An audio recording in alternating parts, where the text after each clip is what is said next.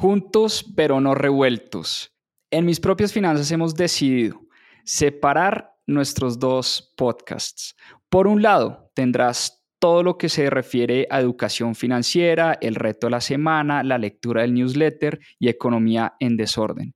Pero queremos hacer un podcast exclusivo para hablar sobre libros. Tendrás los casi 100 episodios que ya hemos hecho de Club de Lectura en Mis Propias Finanzas y todo lo que hemos aprendido a través de la lectura, y además seguiremos subiendo nuestros episodios del Club de Lectura que hacemos los domingos. Te voy a dejar en la descripción de este episodio el link del nuevo podcast Más 2.7 Club de Lectura. Espero te guste.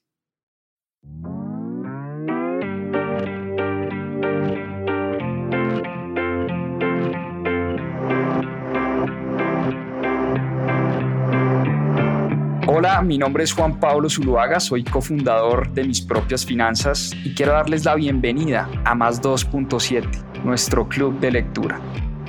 Durante 52 semanas leímos un libro todas las semanas y en este club de lectura van a encontrar la conversación de todo lo que aprendimos a través de la lectura. ¿Por qué más 2.7? En la región se leen menos de 2.7 libros al año y es una estadística que queremos combatir. Disfruten esta conversación y este aprendizaje que tuvimos a través de los libros. Bienvenidos. Bueno, muy bien. Muy buenas noches. Bienvenidos a una nueva sesión de este club de lectura. Y hoy tenemos un capítulo especial. Vamos a hacer algo un poquito distinto y es que por primera vez en este club de lectura traemos un audiolibro. Yo suelo a leer libros físicos, no estoy muy acostumbrado a los audiolibros, pero la historia es la siguiente. Hace mucho venía buscando un libro y me lo venían pidiendo, un libro introductorio, un libro que sirviera para entender el tema de las criptomonedas. Nos habían pedido muchísimo libros sobre cripto en Club de Lectura, en Mis Propias Finanzas. Hay dos que a mí me gustan bastante, pero están en inglés. El primero es este, How to DeFi. Es una guía de una página que se llama CoinGecko, que yo uso bastante para informarme sobre el mundo cripto. Este How to DeFi me gustó bastante. Y este de DeFi and the Future of Finance también es un libro chévere, interesante. Pero en español no había visto mucho, o sea, no encontraba como ese libro introductorio que le permitiera a las personas del club de lectura pues entender sobre este fascinante mundo de las criptomonedas. Pues resulta que un gran amigo, Javier Martínez Morodo, escribió y narró su primer libro, se llama Crypto Revolution, que es el libro del que vamos a estar hablando hoy. Y para eso les tengo una gran sorpresa, nada más y nada menos que al autor del libro. Tengo a Javier Martínez con nosotros hoy acompañándonos en Club de Lectura, cosa que me parece realmente espectacular. Vamos a poder hablar directamente y conversar con el autor de este libro, Crypto Revolution. Es un audiolibro que pueden oír desde ya en una plataforma que se llama Vic. Ya Javier nos va a contar todos los detalles. Vamos a ver si ya llegó Javier por acá. Eso, carajo, mi querido Javi, ¿cómo estás? Muy bien, contento que ganaron mis Delfines de Miami hoy. Oye, pues esta semana juegan Colombia y México, vamos por la revancha. Ya veremos, Juanpa. Oye, estoy escribiendo acá el nombre del libro, Crypto Revolution, el autor y el narrador de este libro, porque realmente es un audiolibro lo que está sacando Javier en este momento, y es un libro para hablar de la revolución que está generando el ecosistema cripto y las criptomonedas en general. Javi, bienvenido al Club de Lectura de Mis Propias Finanzas. Muchas gracias por atender mi invitación. Estamos felices de poder conversar contigo. Y como te decía, había leído un par de libros sobre cripto, pero nada en español por ahí interesante como para compartir en este club. Hasta que me topé con tu audiolibro que me pareció sensacional. Y qué bueno poder invitarte a conversar sobre este tema tan chévere. Juanpa, es un placer estar contigo y con todo el auditorio y la audiencia de Mis Propias Finanzas. La verdad es que también entusiasmado de poder compartir por acá y como dices, yo creo que hace falta este tipo de contenido en español. Entonces me dio mucho gusto el poder ser pionero ahora sí que en este tema y bueno, encantado de compartir contigo. Antes de que nos metamos en el libro, en los detalles del libro, cuéntame un poco cuál es ese proceso mental cuando uno decide, oiga, yo tengo algo que siento que quiero comunicar y lo voy a convertir en un libro. ¿En qué momento nació esa idea de escribir este libro y de narrar este libro y en convertirlo en audiolibro? ¿En qué momento dices, hay algo que definitivamente tengo que compartirle a muchas personas? Mira, te platico, Juanpa. La realidad es que para mí toda esta pasión sobre el tema de criptomonedas empezó desde que empecé a invertir atrás, hace casi ya 10 años, en 2013. Y desde ahí me empecé a meter a mucha información, empecé a entender conceptos básicos, estos primeros principios que a veces llamamos temas como el dinero, que creo que son temas etéreos que después no se saben significar y no saben comprender. Y por eso mismo lancé mi blog en 2020 para poder comunicar todos estos conceptos que a veces son complejos, que invito a todo el mundo a que lo visiten en javiermtzmorodo.com. Y ahí comparto mucho de esta información, sobre todo temas de dinero, de finanzas, de inversiones. Por eso me encanta lo que ustedes están haciendo en Mis Propias Finanzas, porque creo que es fundamental que podamos explicar con peras y manzanas muchos de estos conceptos que nos impactan en el día a día. En el día a día tenemos cientos de decisiones financieras y hay muchos conceptos que a veces no podemos conceptualizar. Entonces, lancé mi blog en 2020 y desde entonces todas las semanas escribo mucho sobre temas financieros y inversiones y tengo ahí ya decenas de artículos sobre el tema de criptomonedas. Y afortunadamente, después de haber lanzado mi podcast también en 2021, Rockstars del Dinero, que, bueno, estuvimos platicando en la semana, pero para los que no lo conozcan, entren en Spotify también, ahí busquen Rockstars del Dinero. Tengo un montón de capítulos sobre finanzas, inversiones, pero específicamente sobre cripto.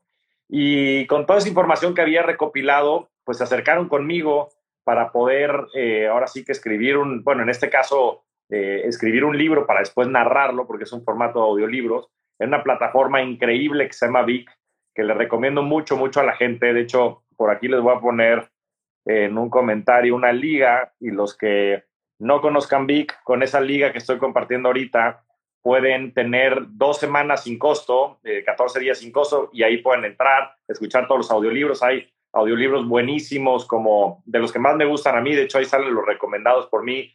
El libro de Sapiens, que me fascina. El libro de From Zero to One, de 0 a 1, de Peter Thiel. Otros libros también de autores latinoamericanos, como Los 4 Acuerdos, de Miguel Ruiz. En fin, un sinfín de audiolibros narrados, y la verdad es que es un formato bien cómodo porque también lo puedes escuchar mientras haces ejercicio, mientras vas en el coche. Y bueno, de ahí salió la idea de todo lo que ya había recopilado en el blog, y de ahí pues la verdad es que hay mucho material y mucho carnita para empezar a hablar de estos temas. Y bueno, hoy entusiasmado justo de haber lanzado la semana pasada el audiolibro. Como dices, es uno de los primeros libros en español en donde se hablan de temas de criptomonedas, y mi intención con esto es poderle explicar al mundo allá afuera estos conceptos que creo que van a ser revolucionarios, y de ahí el nombre, ¿no? De ahí el nombre de Crypto Revolution. Buenísimo, Javi. Pues ahí tenemos al autor del libro, Crypto Revolution, con nosotros. Bueno, Javi, metámonos en el libro. Tú abres este libro hablando sobre la historia del dinero. Te lo confesé ahora por privado, mi capítulo favorito. A mí me encanta estudiar la historia del dinero, pero tú lo haces de manera súper resumida, espectacular, como los hechos importantes de por qué llegamos hasta acá, en esto que estamos viviendo hoy, no solo la revolución cripto, sino tema bancos centrales, macroeconomía, política monetaria y fiscal. O sea, un montón de temas que los resumes en un capítulo fascinante. Hablemos un poco de historia del dinero como tú lo haces, que es resumida, pero los hitos claves en la historia que nos han llevado al punto donde estamos hoy. A ver, empecemos por el concepto básico, ¿no? ¿Qué es el dinero? ¿No? El dinero es una de las mayores invenciones de la humanidad. Es una tecnología que nosotros hemos inventado. Le dicen en inglés social construct, ¿no? Es una construcción social que hemos generado como sociedad para poder convivir y para poder sobre todo intercambiar valor. el dinero tiene que tener tres aspectos para ser dinero, ¿no? Tiene que ser un resguardo de valor, tiene que ser una medida contable y tiene que ser también un medio con el cual se pueda intercambiar, ¿no? Entonces, teniendo esos tres, o transaccionar, teniendo esos tres factores, todo lo que pueda ser susceptible a ellos es considerado dinero. Y la verdad es que el dinero ha ido cambiando de formas pues, a través de la historia, ¿no? Y empezamos con, después del trueque, que la verdad es que era muy ineficiente porque no podías dividir una vaca en 100 pedazos para cambiarlo por granos de maíz, por ejemplo. Ujú. Toda esta tecnología que permitió la especialización en cada uno de los países, en cada una de las regiones, que después, a través de la revolución industrial, a finales del siglo XVIII, permitió todo el auge del capitalismo y toda la abundancia que existe hoy, porque hoy tenemos una riqueza per cápita o por ser humano en este planeta, que es algo que pues hace unos siglos no era ni siquiera concebible. Entonces, una vez que se desarrolló todo eso, pasamos por monedas acuñadas, hubieron grandes imperios como el Imperio Romano, que también después, gracias al exceso de impresión en ese momento de monedas acuñadas, devaluaron mucho su moneda y llegaron a crisis. Entonces, si tú ves a través de la historia, han habido muchos momentos de auges de imperios, de auges de distintas regiones que han hecho que el dinero pues llega a puntos especulativos y después caiga súbitamente. A principios del siglo XIX empezó el dinero respaldado por el oro, con las grandes naciones y los imperios que había todavía en ese entonces, que estuvo vigente hasta la primera mitad del siglo XX.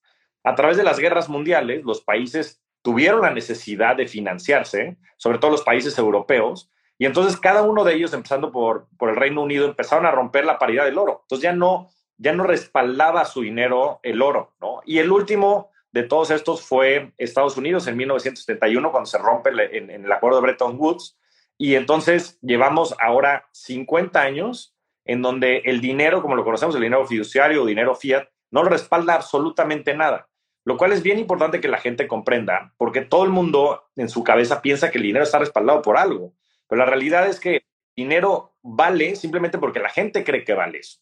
No tiene ningún otro sustento, es una confianza detrás del gobierno, detrás de los bancos centrales, etcétera.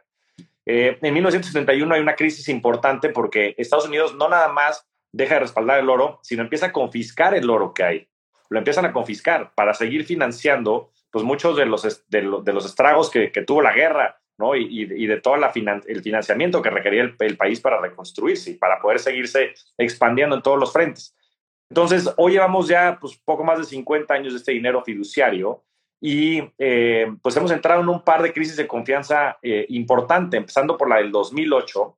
En 2008, con toda la crisis financiera que se da en Estados Unidos, gracias a las hipotecas que no tenían la calidad suficiente y empezaron como todo una bola de nieve que después desencadenó la quiebra de grandes bancos, como es el caso de Lehman Brothers, una caída muy súbita en los mercados de valores, etcétera.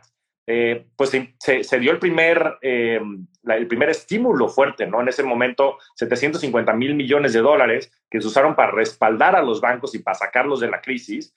Y bueno, pues más recientemente ahora, después del tema del COVID, se imprimieron trillones de dólares. De hecho, creo que la estadística de los dólares que se imprimieron entre 2020 a la fecha son como el 40% de los dólares en circulación.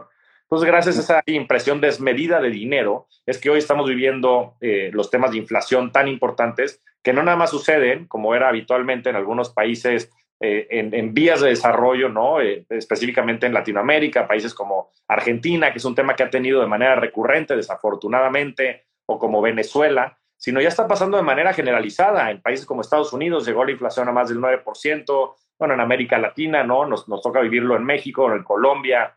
Entonces, es bien importante que entendamos el concepto del dinero como es, ¿no? Como una tecnología que va evolucionando, que tiene ciertas características que no es que sean ni buenas ni malas, sino que simplemente las tenemos que comprender para que sobre ello podamos empezar a tomar decisiones. Y bajo este contexto, el dinero fiat ha perdido muchísimo valor en el tiempo. De hecho, el dólar americano de 1971 a la fecha ha perdido el 95% del valor, ¿no? El famoso poder de compra que un dólar hace 50 años te ayudaba a comprar 20 meses más de lo que te ayuda a comprar hoy. Y bueno, ni se diga el peso colombiano, el peso mexicano. No, desafortunadamente, los argentinos que nos estén acompañando en este foro, les toca vivir esto día a día y por eso existen pues, alternativas a este tipo de cosas. y creo que es un marco bien importante el poderlo reconocer para después poder actuar y poder tomar decisiones sabiendo que el dinero tiene esta naturaleza que hace que vaya perdiendo valor en el tiempo. Entonces, lo que tenemos que hacer para contrarrestarlo definitivamente es invertir, porque el que no invierte está perdiendo valor.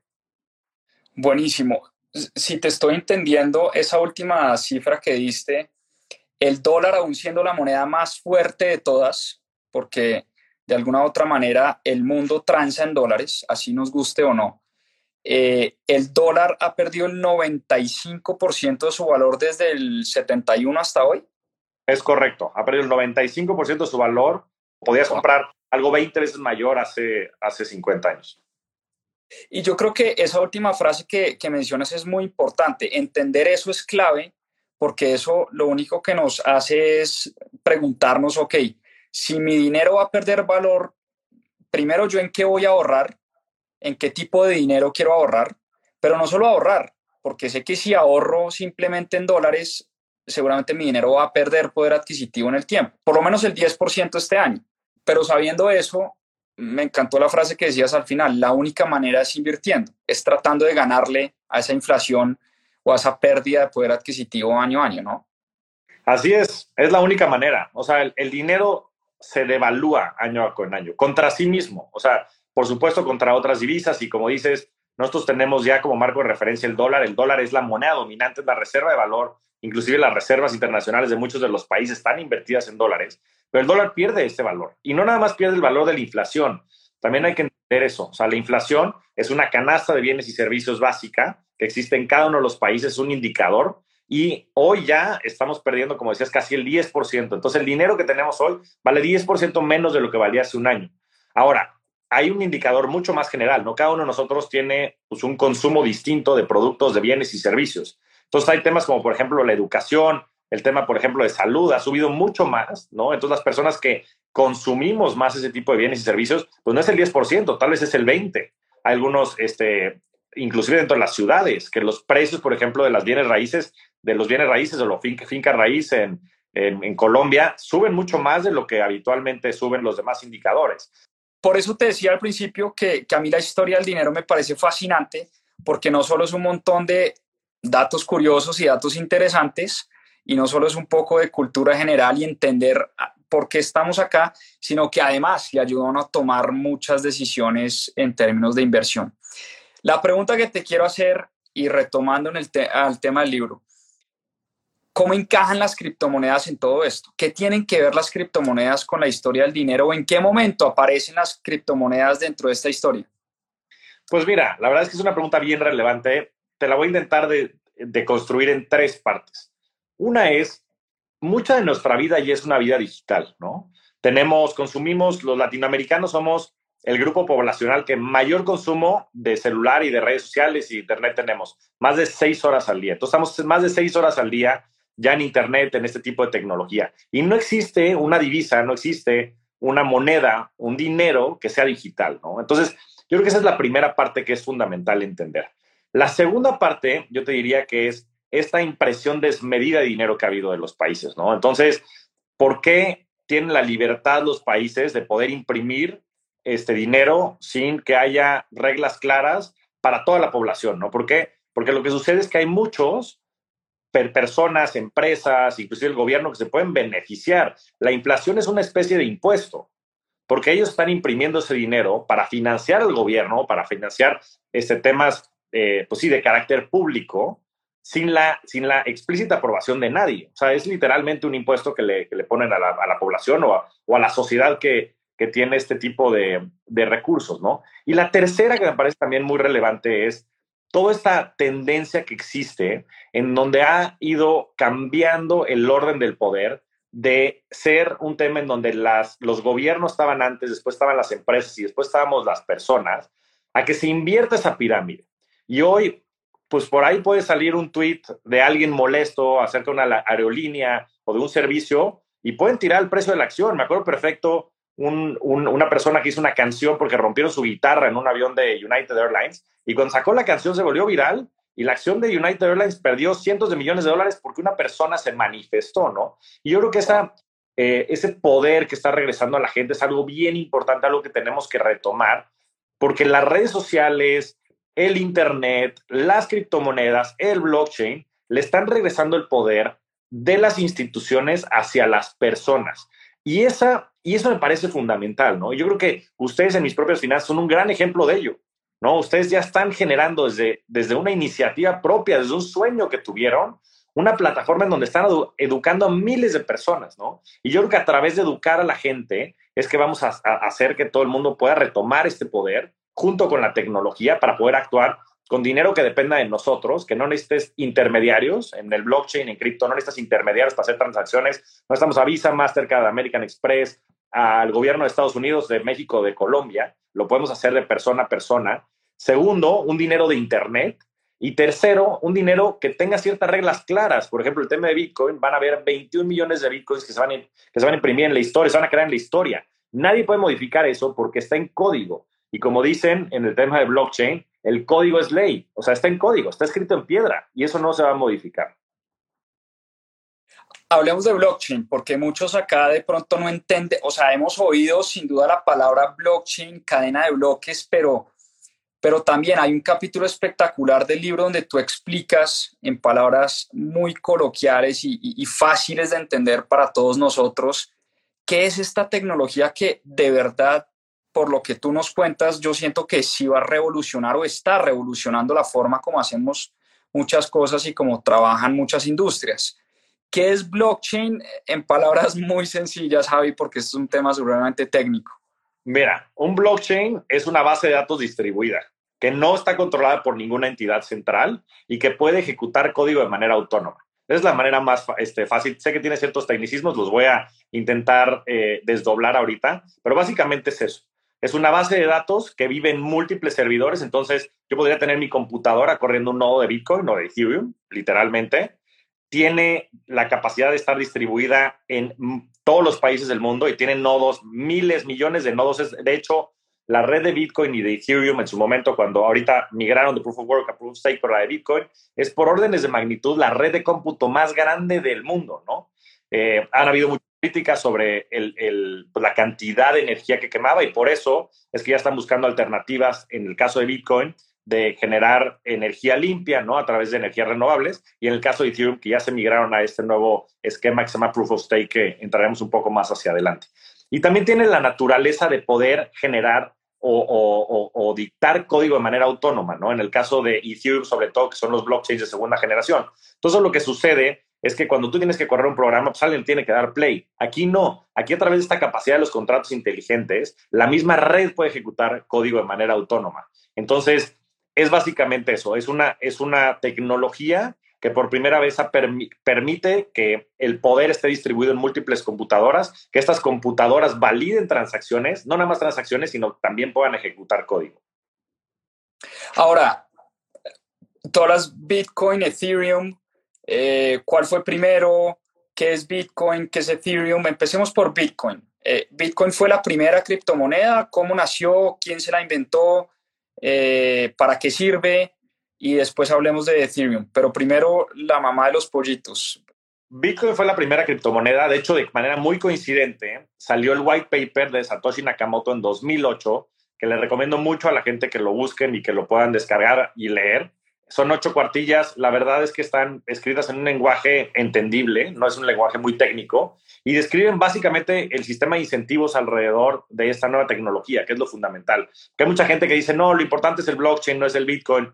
Yo estoy en completo desacuerdo porque el sistema de incentivos que hay arriba de la tecnología es lo que permite que se puedan generar estas transacciones de manera autónoma, sin una entidad central. Es lo que ha permitido que la red escale, que tenga una seguridad de miles de millones de dólares de cómputo, de poder de cómputo detrás, y que bueno, que por supuesto que hoy hace que la moneda, que el Bitcoin vale lo que valga, ¿no? Y que haya ya inclusive países que se hayan adelantado a hacer inversiones en este tipo de cosas y a declararlo moneda en curso legal, como es el caso de El Salvador, y grandes inversionistas como Paul Tudor Jones, como Ray Dalio, que ya en sus mismos vehículos han estado invirtiendo. Entonces, de manera coincidente digo, porque en 2008 estábamos justo en el apogeo de la crisis en Estados Unidos, y ahí sale este white paper, este documento que da vida después a Bitcoin, que empieza a operar en enero del 2009, ¿no? Y lo que dice básicamente es que va a reemplazar el sistema financiero, que va a crear un sistema financiero más justo, un sistema financiero para las personas, que no dependa de las instituciones y que cambie el estatus de poder de las corporaciones hacia las personas. Entonces, eso es lo que es Bitcoin. Bitcoin es un blockchain de primera generación. Esto lo que quiere decir es que tiene funcionalidad limitada. Puedes hacer transacciones simplemente, yo te puedo pasar ciertos Bitcoins y tú me los puedes regresar, y guarda todas las transacciones y guarda todos los balances dentro de esta base de datos en una cadena de bloques. Entonces, cada vez que se giran ciertas transacciones, son cerca de 10 minutos, se inserta un nuevo bloque dentro de la cadena y los bloques hacia atrás son inmutables. Entonces, eso le da muchísimas características de seguridad, de transparencia, de acceso a las personas que están alrededor, y por eso creo que puede ser un mejor resguardo de valor, un mejor dinero digital, ya que tampoco está circunscrito a ninguna jurisdicción. No es dinero pues ni mexicano, ni argentino, ni colombiano, ni americano. Es un dinero nativo de Internet y es un dinero creado y ejecutado por las mismas personas. Y entiendo que hay un sistema de incentivos espectacular que hace que las mismas personas, computadores, nodos, mineros, que los mineros al final son computadores validando transacciones, ese sistema de incentivos hace que la misma red cuide la red, y que en la medida en que a la red le vaya bien, a esas personas les va a ir bien y a todo el mundo le va a ir bien. O sea, hay un sistema de incentivos supremamente claro detrás de Bitcoin que ya nos vas a explicar. Y te quería preguntar, ¿por qué dicen varios que Bitcoin es oro digital? ¿A qué se refieren con este concepto del oro digital? O sea, Bitcoin puede llegar a reemplazar al oro como, si se quiere, la forma más pura de dinero que jamás haya existido, como dicen muchos, o tú no lo crees así. Yo tengo certeza absoluta de que eso va a suceder, Juanpa. Te voy a explicar. Wow. Voy a empezar antes por el tema de los mineros y el sistema de incentivos. Hay una parte tecnológica que es fundamental, que es esta base de datos distribuida que puede ejecutar código de manera autónoma, pero mucho también de la genialidad de Satoshi fue crear un sistema de incentivos, mucho basado en la teoría de juegos, que permita que todos los agentes del sistema salgan beneficiados. Entonces, ¿qué sucede? La manera en la que se validan estas transacciones, como decíamos, hay millones de computadoras conectadas y todos están intentando descifrar un algoritmo. Y cuando uno la descifra, entonces tiene la posibilidad de generar un nuevo bloque, que después validan entre todos, ya que si el 51% de la red valida esa transacción, se sigue sobre esa cadena, ¿no? Entonces, la persona o la computadora que gana este incentivo, pues por supuesto que tiene el incentivo, valga la redundancia, de actuar en buena fe, ¿no? ¿Por qué? Porque pues, está teniendo un ingreso en esa divisa, en esa moneda. Y después los participantes alrededor tienen incentivos de seguir invirtiendo en poder de cómputo. ¿Por qué? Porque el valor de la moneda de Bitcoin sube, ¿no? Entonces, lo que hace es que haya más computadoras. Al haber más computadoras, hay más seguridad. Y por supuesto que también la gente que tiene estos Bitcoins y que empieza a transaccionar con ellos, cuando tienes algo, pues, tu incentivo es salir como decimos en México, a cacarearlo, a decir a la gente a tu alrededor, pues que eso es algo revolucionario y que debe de ser parte de todo, ¿no? De su sistema de pagos, resguardo de valor, en fin, ¿no? Entonces, alinea a todos los agentes alrededor para que esto sea exitoso. Ahora, hubo un debate muy fuerte allá atrás, desde 2015, 16, en donde empezaron a ver que la red de Bitcoin no estaba escalando para poder ser un sistema de pagos, ¿no? ¿Por qué? Porque cuando es un sistema de pagos lo que necesitas es poder generar muchísimas transacciones por segundo. Entonces, pues hubo un debate muy fuerte, sobre todo de dos grupos importantes, que terminó el desenlace en 2017 haciendo un fork de Bitcoin. ¿Qué quiere decir un fork? Que el código, la cadena de bloques se dividió en dos. Unos que querían aumentar la capacidad de almacenamiento de los bloques con la intención de que fuera un sistema de pagos. Entonces se creó en ese momento Bitcoin Cash. Esto, si no mal recuerdo, fue en febrero del 2017.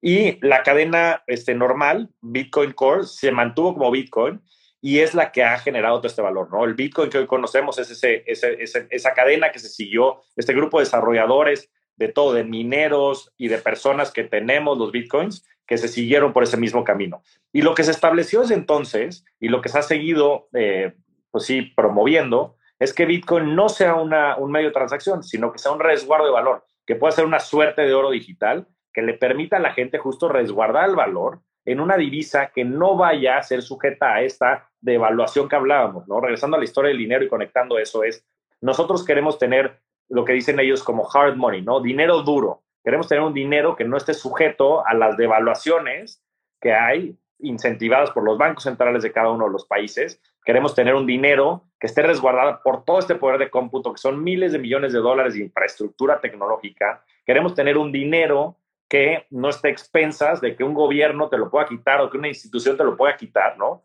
Es algo que le llaman censorship resistance o resistente a la censura.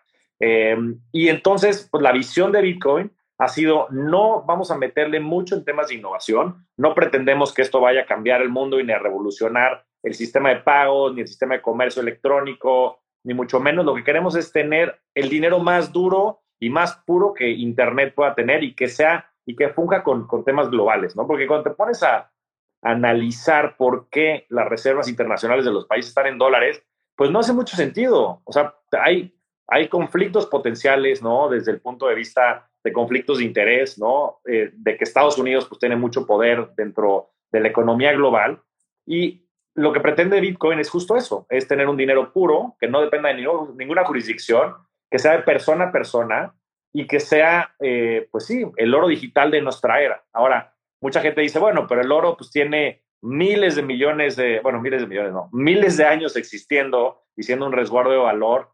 Y sí, por supuesto, es algo que tiene mucha historia y es algo muy romántico, pero la gente joven está comprando bitcoins y no está comprando dólares. Y como decía un famoso científico hace mucho tiempo, la innovación pasa una muerte a la vez. Y pues desafortunadamente nuestra gente querida, grande, pues dejarán el mundo en algún punto de la historia, y los que gobernarán será la gente joven, ¿no? Y la gente joven pues ya está inmersa en estos temas tecnológicos y seguramente será mucho más ad hoc al Bitcoin. Y si llegara a reemplazar hoy, el oro vale 10 trillones de dólares en valor, las reservas probadas de oro, y Bitcoin vale cerca de 350, 400 mil millones. Entonces, podrías hacer 50 veces tu dinero si es que eso se llegara a materializar. Si te estoy entendiendo bien, Bitcoin es una red y está de alguna manera reemplazando la forma más pura de dinero, que en este caso es el oro, pero tiene o más bien, no tiene las malas características que sí tiene el oro. Por ejemplo, no es democrático, o sea, vaya uno a comprar un lingote de oro, ¿a quién se lo compras? ¿Con quién? ¿Cuánto dinero necesitas? ¿No? ¿Cómo transportas oro? Yo no puedo viajar a Miami a ver un partido de tus queridos delfines pues con lingotes de oro en la maleta, ¿no? En cambio, pues Bitcoin lo llevo en mi celular. Entonces hay como ciertas características, entiendo yo, que hacen que sea una forma más pura de dinero. Pero lo que también te estoy entendiendo, aunque hoy se puede, Bitcoin tampoco es muy eficiente como para comprar el café en Starbucks o para comprar la empanada en la tienda de la esquina, o sea, como que tampoco funciona para eso. Que no es que pues tampoco es la idea. La idea es que sea un medio de ahorro y no como el medio de pago más eficiente. Pues para eso está Visa, Mastercard, las tarjetas de crédito, otro tipo de sistemas de pago, ¿no? Correcto. Y además están ya generando nueva tecnología. Hay un protocolo de estos que le llaman ya Layers 2 o, pues sí, de segundo nivel, que se llama Lightning Network, la red de Lightning, que lo que permite es justo eso, es que puedas tú transaccionar de manera libre e instantánea con bitcoins, ¿no? Y lo que está generando es que genera como redes alternas que están conectadas a Bitcoin de cierta manera, que no necesitan validar con el blockchain central de Bitcoin cada vez que se hace una transacción, ¿no? Hacen ciertos canales entre ciertos grupos y lo que hacen es que van neteando. Es como si hicieras una cuenta con tus amigos que vas al bar y cada quien pide una cerveza, están haciendo una cuenta y al final se la dividen, ¿no? Y es un poco lo que hace las veces Lightning en ese sentido. Pero bueno, como todo en la vida, a veces hay de estos famosos trade-offs, ¿no? O elecciones que implican el ganar y ceder en ciertas cosas. Y en el caso de Bitcoin han elegido que pueda ser un resguardo de valor primero y que después exista cierta tecnología alrededor que permite esa transaccionalidad. Flaco, Ethereum, ¿qué es? ¿Cuándo nace? ¿Por qué nace? ¿Para qué sirve? ¿Por qué está tan famoso y tan de moda últimamente? Mira, empiezo por confesarte que soy un fanático de Ethereum. Me parece que lo que están haciendo es revolucionario y bueno, yo en lo personal creo que tiene más potencial, ¿no? Y voy a dar mis argumentos al respecto. Y bueno, con el paréntesis, siempre importante decir que nada de lo que comentemos aquí es una recomendación de inversión. Eh, pero lo que sucede con Ethereum es fundada por Vitalik Buterin en 2014. Vitalik es un ferviente seguidor de Bitcoin y desarrollador. Intentó muchas veces hablar con los desarrolladores clave del equipo diciendo que tenía esta visión de que sobre los blockchains se podría generar mucho más que simplemente un dinero de la era digital. En fin, no fructificaron esas pláticas y decidió lanzar Ethereum junto con otro grupo de personas muy brillantes como Gavin Wood, quien es hoy quien lidera el proyecto de Polkadot, entre otros muchos, ¿no? Joseph Lubin, que lleva el Ethereum Foundation, en fin. Lanzan Ethereum en 2014 como un blockchain de segunda generación. Entonces, además de todas las capacidades que tiene para hacer transacciones monetarias, le meten la capacidad de ejecutar contratos inteligentes. ¿Y qué es un contrato inteligente? Es muy sencillo. Es simplemente el principio de la lógica. Es, si pasa esto, entonces haz esto, ¿no? Es el if this, then that. Entonces, ¿qué sucede? El ejemplo creo que más fácil de platicar es, por ejemplo, ahora que juega en México contra Colombia, Juanpa. Entonces, le metemos un dinerito, le metemos unos $50 al partido y, pues bueno, yo voy a México, tú vas a Colombia. Lo que sucede es que cuando metemos el dinero, se queda en una cuenta concentradora y en el momento en el que termina el partido, el mismo contrato inteligente que te digo tiene la capacidad de ejecutar código, va y consulta en algún sitio oficial el resultado. Dice, bueno, pues claramente ganó México, que por cierto creo que va a ganar Colombia. La verdad es que México no me gusta jugando últimamente. Y lo que hacen es que entonces agarran esos 50, $100 que estaban ya en la cuenta concentradora y me los envían a mí, ¿no? De manera autónoma, sin que haya ninguna empresa ni ninguna persona detrás de eso que ejecute ese código, ¿no? Por eso te digo, tiene esta capacidad de ejecutar código de manera autónoma. Entonces, esa es la verdadera revolución de Ethereum, el que tenga la capacidad de ejecutar código de manera autónoma, y eso hace que haya un sinfín de posibilidades, ¿no? Y eso lo que hizo es que en 2017 permitió que se levantara todo este dinero a través de los famosos ICOs o Initial Coin Offerings. Después empezaron los NFTs, que ahora platicaremos un poco más adelante del tema. Y pues bueno, ahora ha existido toda la proliferación, sobre todo de este ecosistema financiero descentralizado o DeFi, ¿no? Decentralized Finance. Entonces, ha permitido todo eso y además de esa capacidad de contratos inteligentes, Ethereum ha ido más allá y han estado muy cercanos al tema de la innovación. Ahora hicieron la migración de Proof of Work, que es a través de mineros que tienen estas computadoras, ¿no? Y que consumen mucha energía, a temas de Proof of Stake, en donde más bien es las personas con sus mismas monedas los que están haciendo estas validaciones, ¿no? Estos nodos, en fin, ¿no? Entonces han tenido, digamos que un acercamiento mucho más innovador, mucho más pues sí, agresivo en ese sentido, cuando Bitcoin ha sido mucho más conservador, ¿no? Entonces, pues yo creo que pues, el tamaño de las posibilidades de Ethereum es mucho mayor. Si bien Bitcoin se puede, pues digamos, comer al oro digital, ¿no? Y pudiera tener ese upside o esa capacidad de llegar a ese valor, pues el campo de Ethereum es mucho mayor, ¿no? Podría reemplazar todo el tema de comercio electrónico, cadenas de logística, podría entrar en un sinfín de negocios, bueno, por supuesto, todo el sistema financiero. El sistema financiero, Juanpa, va a estar valuado en unos 20, 25 trillones de dólares a nivel global. Entonces, un dineral, ¿no? Y hoy Ethereum, que está cerca de $1,300, si no me equivoco, ha de tener un valor de capitalización, todos los Ethers que están en circulación, pues de cerca de 120, 130 mil millones de dólares. Entonces, creo que el upside potencial o la alza potencial de Ethereum es mucho mayor.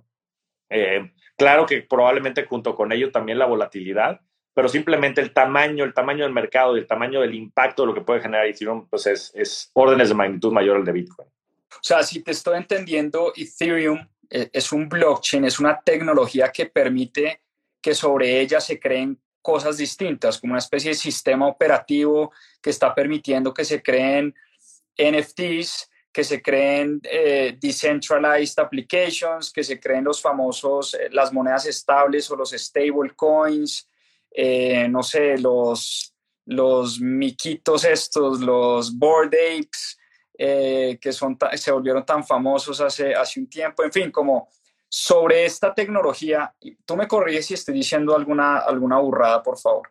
Sobre esta tecnología se está construyendo como todo un ecosistema y por eso dices que puede tener un valor, no sé, infinito. ¿Es más o menos así la idea o...? Correcto, correcto. Es como si pudiéramos construir sobre Internet y pudiéramos monetizar Internet. Hoy, ¿cuántos negocios hay construidos sobre Internet? No te menciono unos, digo, a ver si te suenan. Google, Amazon. Inclusive Apple, ¿no? O sea, las empresas más grandes del mundo están construidas sobre Internet. Y lo que sucede con el blockchain es que además de tener acceso a Internet y demás, y además de ser una tecnología abierta que tiene características muy importantes porque puedes replicar el código y generar mucha más innovación de manera acelerada, es que también lo puedes monetizar. Porque imagínate que tú pudieras comprar Internet, ¿no? Que hubieras podido comprar Internet en los 90s, ¿no? Y que pudieras Internet capturar algo del valor que está generando Amazon. Probablemente la mejor inversión de la historia. Ahora, eso es lo que permite Ethereum. Exactamente eso, como tú lo dijiste. Ethereum es una supercomputadora global que todo el mundo puede construir sobre ella y que se va generando un ecosistema, una plataforma de innovación, de desarrollo de negocios, de usuarios. Ethereum ya tiene más de 150 millones de usuarios y creciendo al doble de ritmo, bueno, entre Ethereum y Bitcoin, de lo que creció en su momento Internet en adopción, al doble de ritmo.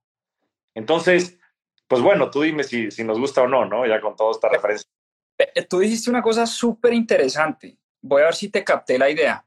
Es como si el Ethereum es como el Internet de los años 90, pero con una cosa adicional, y es como si nos hubieran permitido invertir en Internet en el año 94, 95, antes de que Google, Facebook, Amazon y demás se volvieran compañías dominantes en el mundo. O sea, estamos como en ese punto donde hoy en día la tecnología nos está permitiendo invertir en Ethers, que es la moneda en la que se transa en el blockchain de Ethereum, y sobre eso se va a construir pues todo un mundo, todo un ecosistema.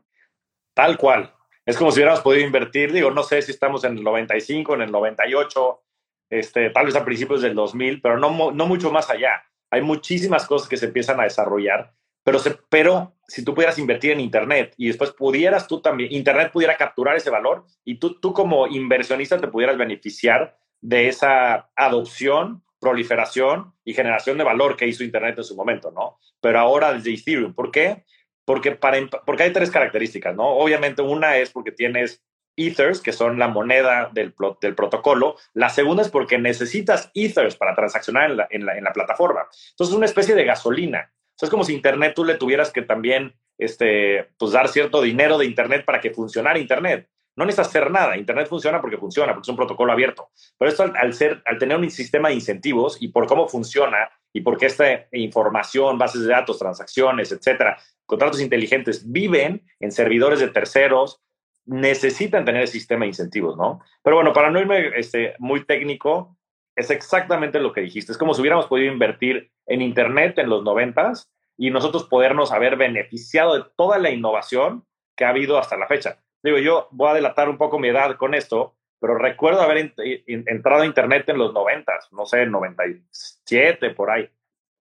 Era horrible. O sea, yo era fanático de los Simpsons en ese momento y me quería meter a algo de los Simpsons y tardaba en cargar una imagen de Homero Simpson tal vez 45 segundos. Una imagen.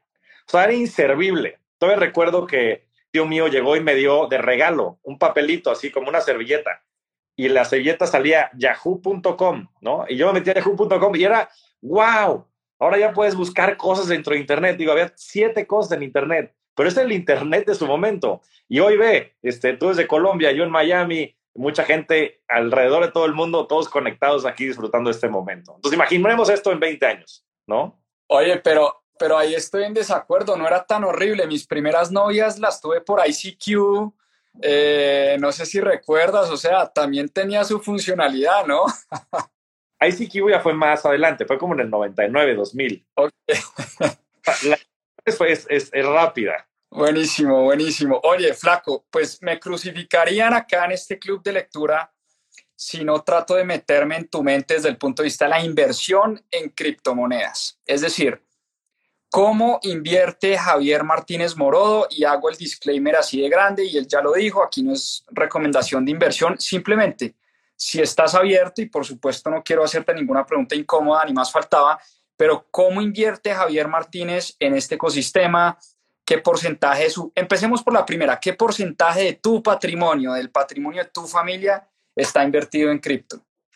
A ver, esa es una pregunta que creo que requiere un poquito de contexto. Como yo les mencionaba, desde 2013 he tenido la suerte y la fortuna de invertir en protocolos con mucho éxito. Entonces, pues la verdad es que de lo que yo le metía a este nuevo tipo de activo a lo que hoy es algo representativo, ¿no?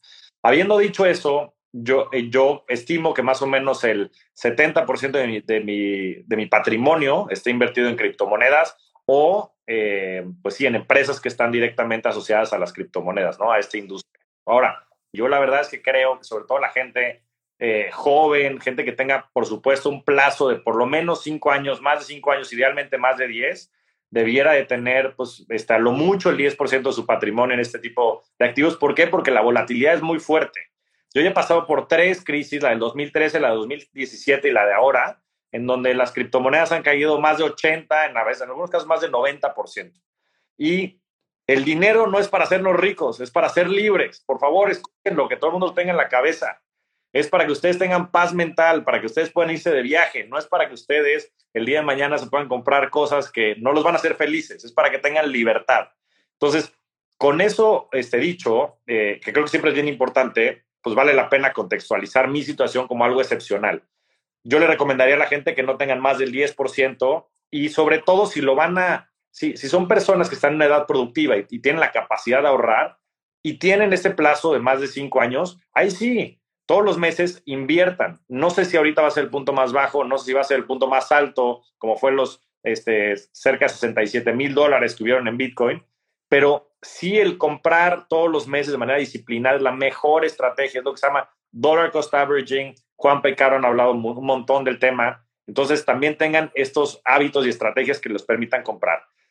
Y como bien dice Nassim Nicholas Taleb, no hay que decir, o sea, más que yo decirles qué es lo que opino, como bien me preguntó Juanpa, es enséñame lo que tienes en tu portafolio. Entonces, les voy a platicar de mi portafolio de inversiones. Yo dentro de cripto, lo que más invierto es en Ethereum. Como se los comentaba, es donde yo creo que hay más valor. Entonces, Ethereum va a ser pues, cerca del 40 y el 50% del dinero que tengo invertido a través de criptomonedas. El segundo es Bitcoin. Bitcoin ha de ser cerca del 20% de la exposición que tengo. El tercero es Avalanche. Avalanche es un protocolo que en su momento decían que iba a ser un Ethereum killer. La realidad es que no hay Ethereum killers. Yo creo que muchos de estos protocolos o blockchains de segunda generación van a coexistir entre ellos. Ya existen muchísimas redes de interoperabilidad. Entonces, Avalanche es uno de estos. Uno que la verdad es que ha tenido un desempeño fenomenal. El ICO o empezó a cotizar la moneda en 50 centavos, hoy está en 16 o 18 por ahí, llegó hasta más de $100, pero como les digo, toda esta tecnología y todas estas monedas es como el Internet de los 90, o sea, estos periodos de ciclos al alza y a la baja van a permanecer. Y después el otro 20% más o menos son múltiples protocolos, sobre todo DeFi. A mí el sector de DeFi, Decentralized Finance, me gusta mucho. Me gustan mucho proyectos como Aave o como Uniswap, que me parece que tienen grandes equipos y que están generando muchísima innovación.